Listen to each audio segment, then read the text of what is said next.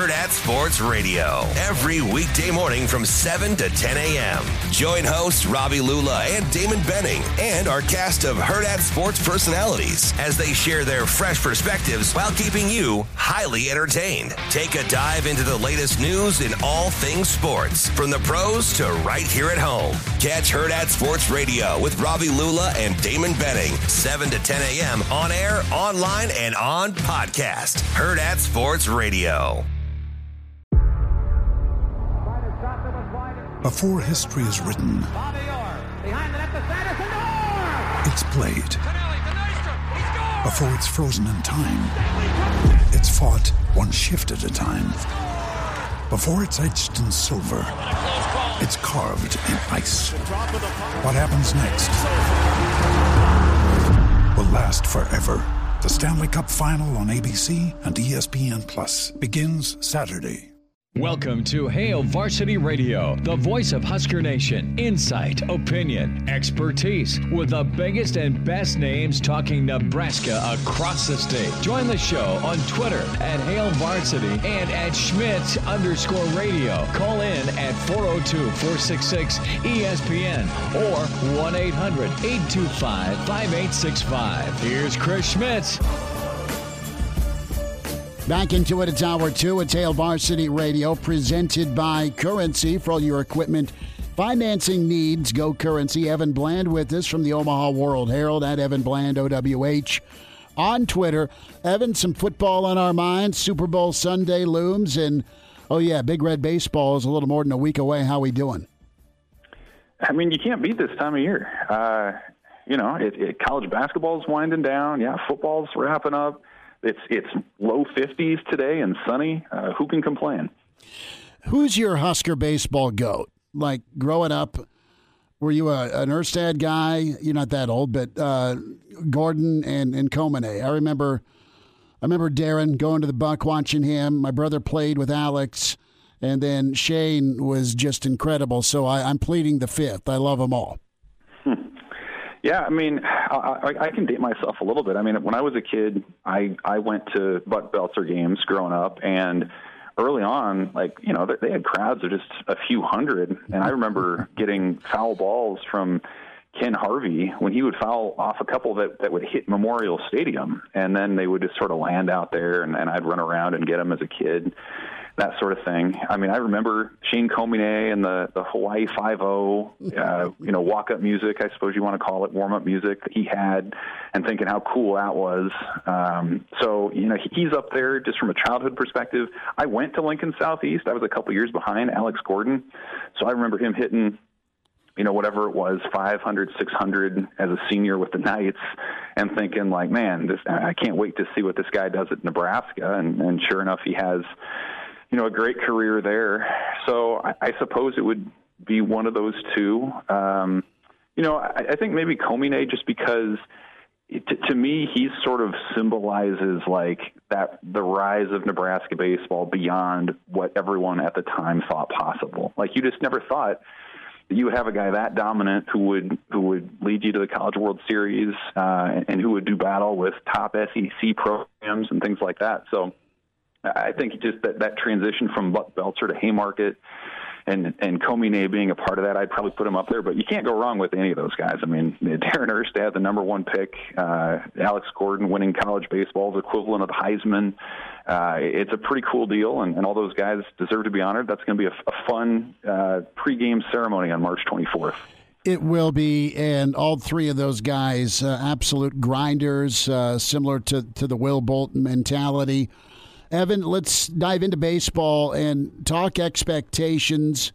And you had, I think the number was 18 juniors and seniors last year, but it just never materialized when it came to closing down games or having consistent offense. But I really do like some of the pieces that are back that did produce last year that have a chance to thrive this year. What's your outlook here for Nebraska baseball this season? Well, I think the expectation part is interesting to me, Chris, because you ask Will Bolton the players, and they have sort of their standard goal every year, which is to host a regional, something that they haven't done since 2008. I think in a normal circumstance, they would have done that in 2021 without the league-only season. But that's sort of what they expect, to do that, to contend for the Big Ten. I look at the Big Ten and how it lines up. I still think Maryland is that team to beat. I mean, they were far and away the best power team in the conference last year. They hosted a regional. They bring back a lot of their major pieces, not the player of the year, and Chris Aileen, he's in the pros, but a lot of those top contributors return. So I still think Maryland is the team to beat. I think Iowa, maybe along with Maryland, are the only teams that maybe have better pitching depth than Nebraska. So I think those, are two teams that you would have to look at toward the top. But I see no reason why Nebraska can't do what it's done a lot in the last 5 to 7 years, which is be right in the thick of the Big Ten race down to the wire, to make a tournament run in the Big Ten and then play in a regional somewhere. I think that's realistic, considering, again, the depth of pitching that they have. I mean, you think about the fact that Nebraska could have 3 guys who've been Friday night starters coming out of the bullpen this year for them. That's how strong they look, at least on paper, and barring injury and everything like that. I think, to me, the big question early on is going to be, what does the offense look like? Because in an era of college baseball where power has exploded in the last few years, Nebraska's sort of kind of stayed where it is. And it's okay if you do that, if you want to hang your hat on speed and small ball and pressuring the defense and things like that. You can win games and win a lot of games doing that. But Nebraska just didn't have that dynamic variety of skill sets last year to do it. And I think that was something that played out in a lot of their close losses especially. So I'll be curious to see, if guys like Bryce Matthews and Max Anderson can take that next step, if the fact that the lineup being deeper helps them take that next step and sort of protects them from being pitched around. A guy like Casey Burnham in center field, I think, has a lot of the skill set characteristics that Jackson Hallmark did a couple of years ago in terms of speed and the bunt game. Dylan Carey, they really like at third base. He hit .350 against college pitching, as a guy who was straight out of high school last summer. So there are a lot of pieces that you can point to and say that they're going to be better.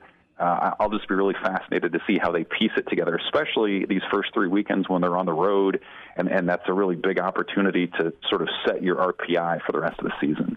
Yeah, Evan, if we go back 365 days, it felt like the goal of the last season was to take that next step with Husker baseball, host a regional, and then who would have thought, as you said, Maryland would be the team out of the Big Ten that'd be hosting a regional. So when you look at this season, is that too lofty of aspirations to hope that this Husker baseball team can go and host a regional, or should that be what this team is looking for at the end of the season?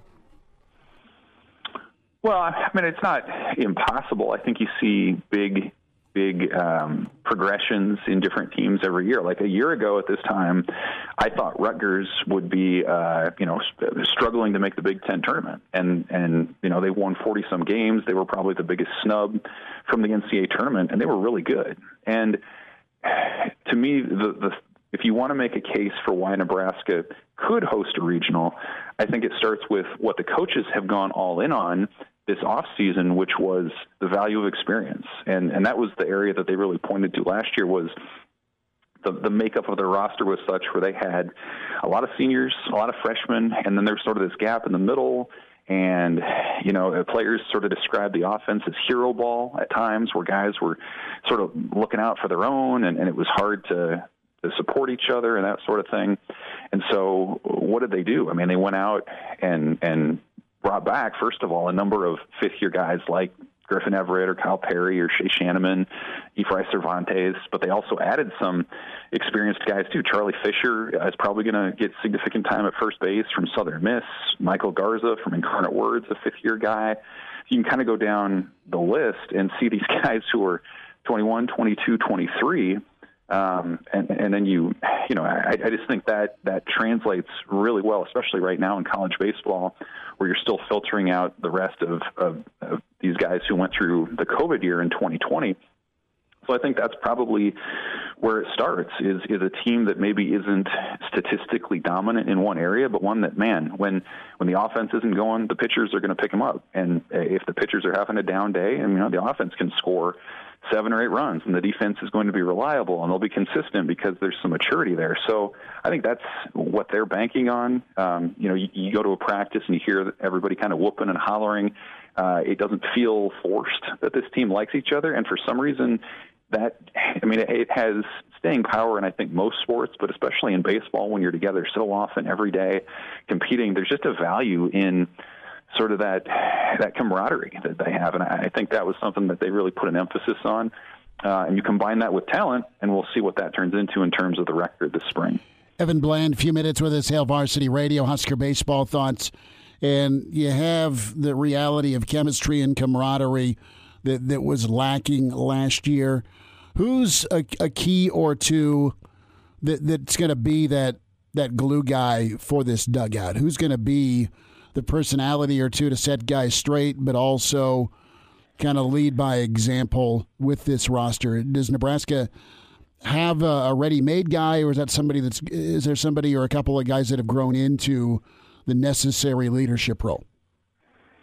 Well, I think you start with your captains, and that was something I know Will Bolt says often, and he brought back captains to Nebraska. They hadn't had that, I think, since he had left in the early 2000s when he was a senior captain. And the reasoning behind it is you can't assume that somebody will step into that role. You have to be intentional about it and make sure somebody sort of holds up that mantle. And so I think you start with the captains. Kyle Perry comes to mind for me first and foremost. I mean, you think about how he missed a lot of the last couple of seasons with Tommy John, recovering from Tommy John surgery, and he would still travel because the coaches felt that strongly about his presence in the dugout and around the guys and keeping them going. So I think he's one of those infectious personalities who can have a lot of fun, but also gets really serious and competitive when he needs to.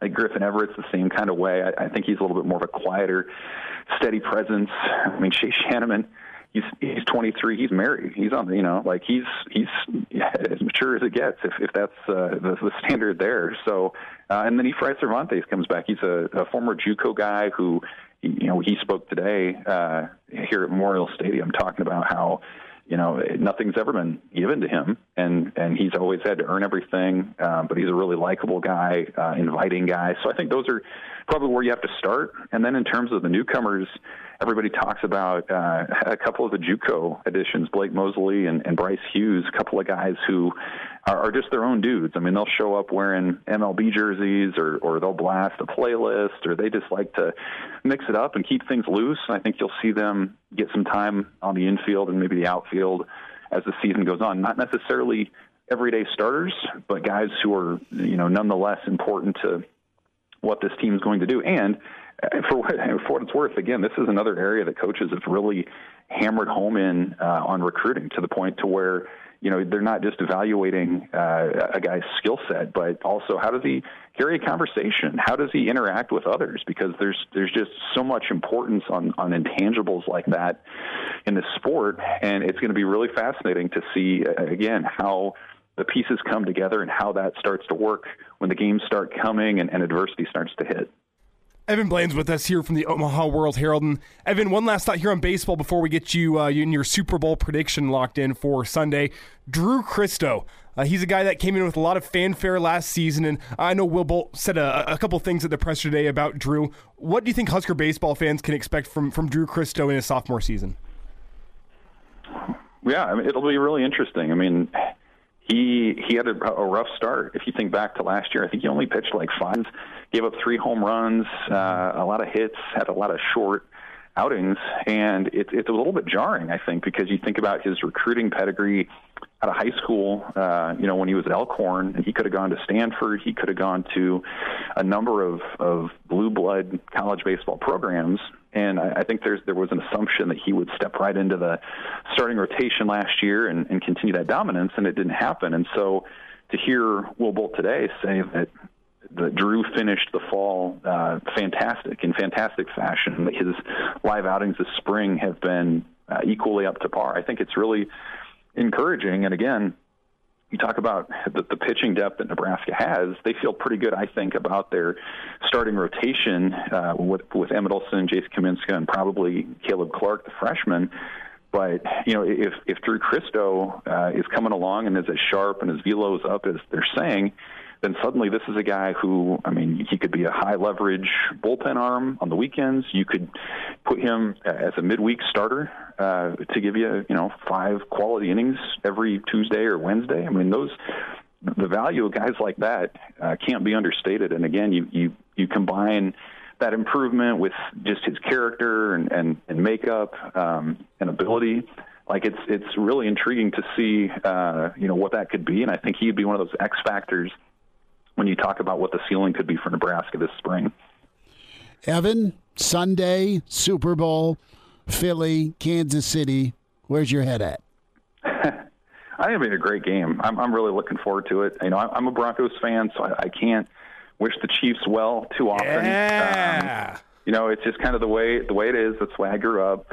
But, the Husker angle's fun, too. It would be really interesting to see Sue get another title and Cam Jurgens in his rookie season, as the backup center, and Jack Stoll and what he could do. But just in terms of the game itself, I'm most excited to watch what Kansas City's offense does against Philadelphia's defense. Everyone around here is familiar with Hassan Reddick now, played for Matt Rule at Temple, and has just been a wrecking ball. Really curious to see, if Kansas City's O-line can hold up and give Mahomes time to operate, in which case, you got to feel good about the Chiefs' chances. But if not, if they can get home, then I think it's going to be reminiscent of that Super Bowl against Tampa Bay for the Chiefs a couple of years ago. So ultimately, I think it's going to be a game that's down to the wire into the fourth quarter. But I think Philadelphia wins a close one. Good pick. Love that. I don't hate your take at all. Just as good as Reed and Mahomes are, you've got a front seven that's just a nightmare to deal with, and that's been that way all season long. Plus the Hurts factor. He's had ice water, man. He has been able to make plays, and he's got a better roster in Philly. I tend to agree with you, but I will keep my prediction saved for Friday. Evan Bland with us here, Omaha World Herald, Hail Varsity Radio. Evan, enjoy the week. Thanks for a few minutes today. Thanks, guys. See ya. Hurrdat Sports Radio, every weekday morning from 7 to 10 a.m. Join hosts Robbie Lula and Damon Benning and our cast of Hurrdat Sports personalities as they share their fresh perspectives while keeping you highly entertained. Take a dive into the latest news in all things sports, from the pros to right here at home. Catch Hurrdat Sports Radio with Robbie Lula and Damon Benning, 7 to 10 a.m. on air, online, and on podcast. Hurrdat Sports Radio.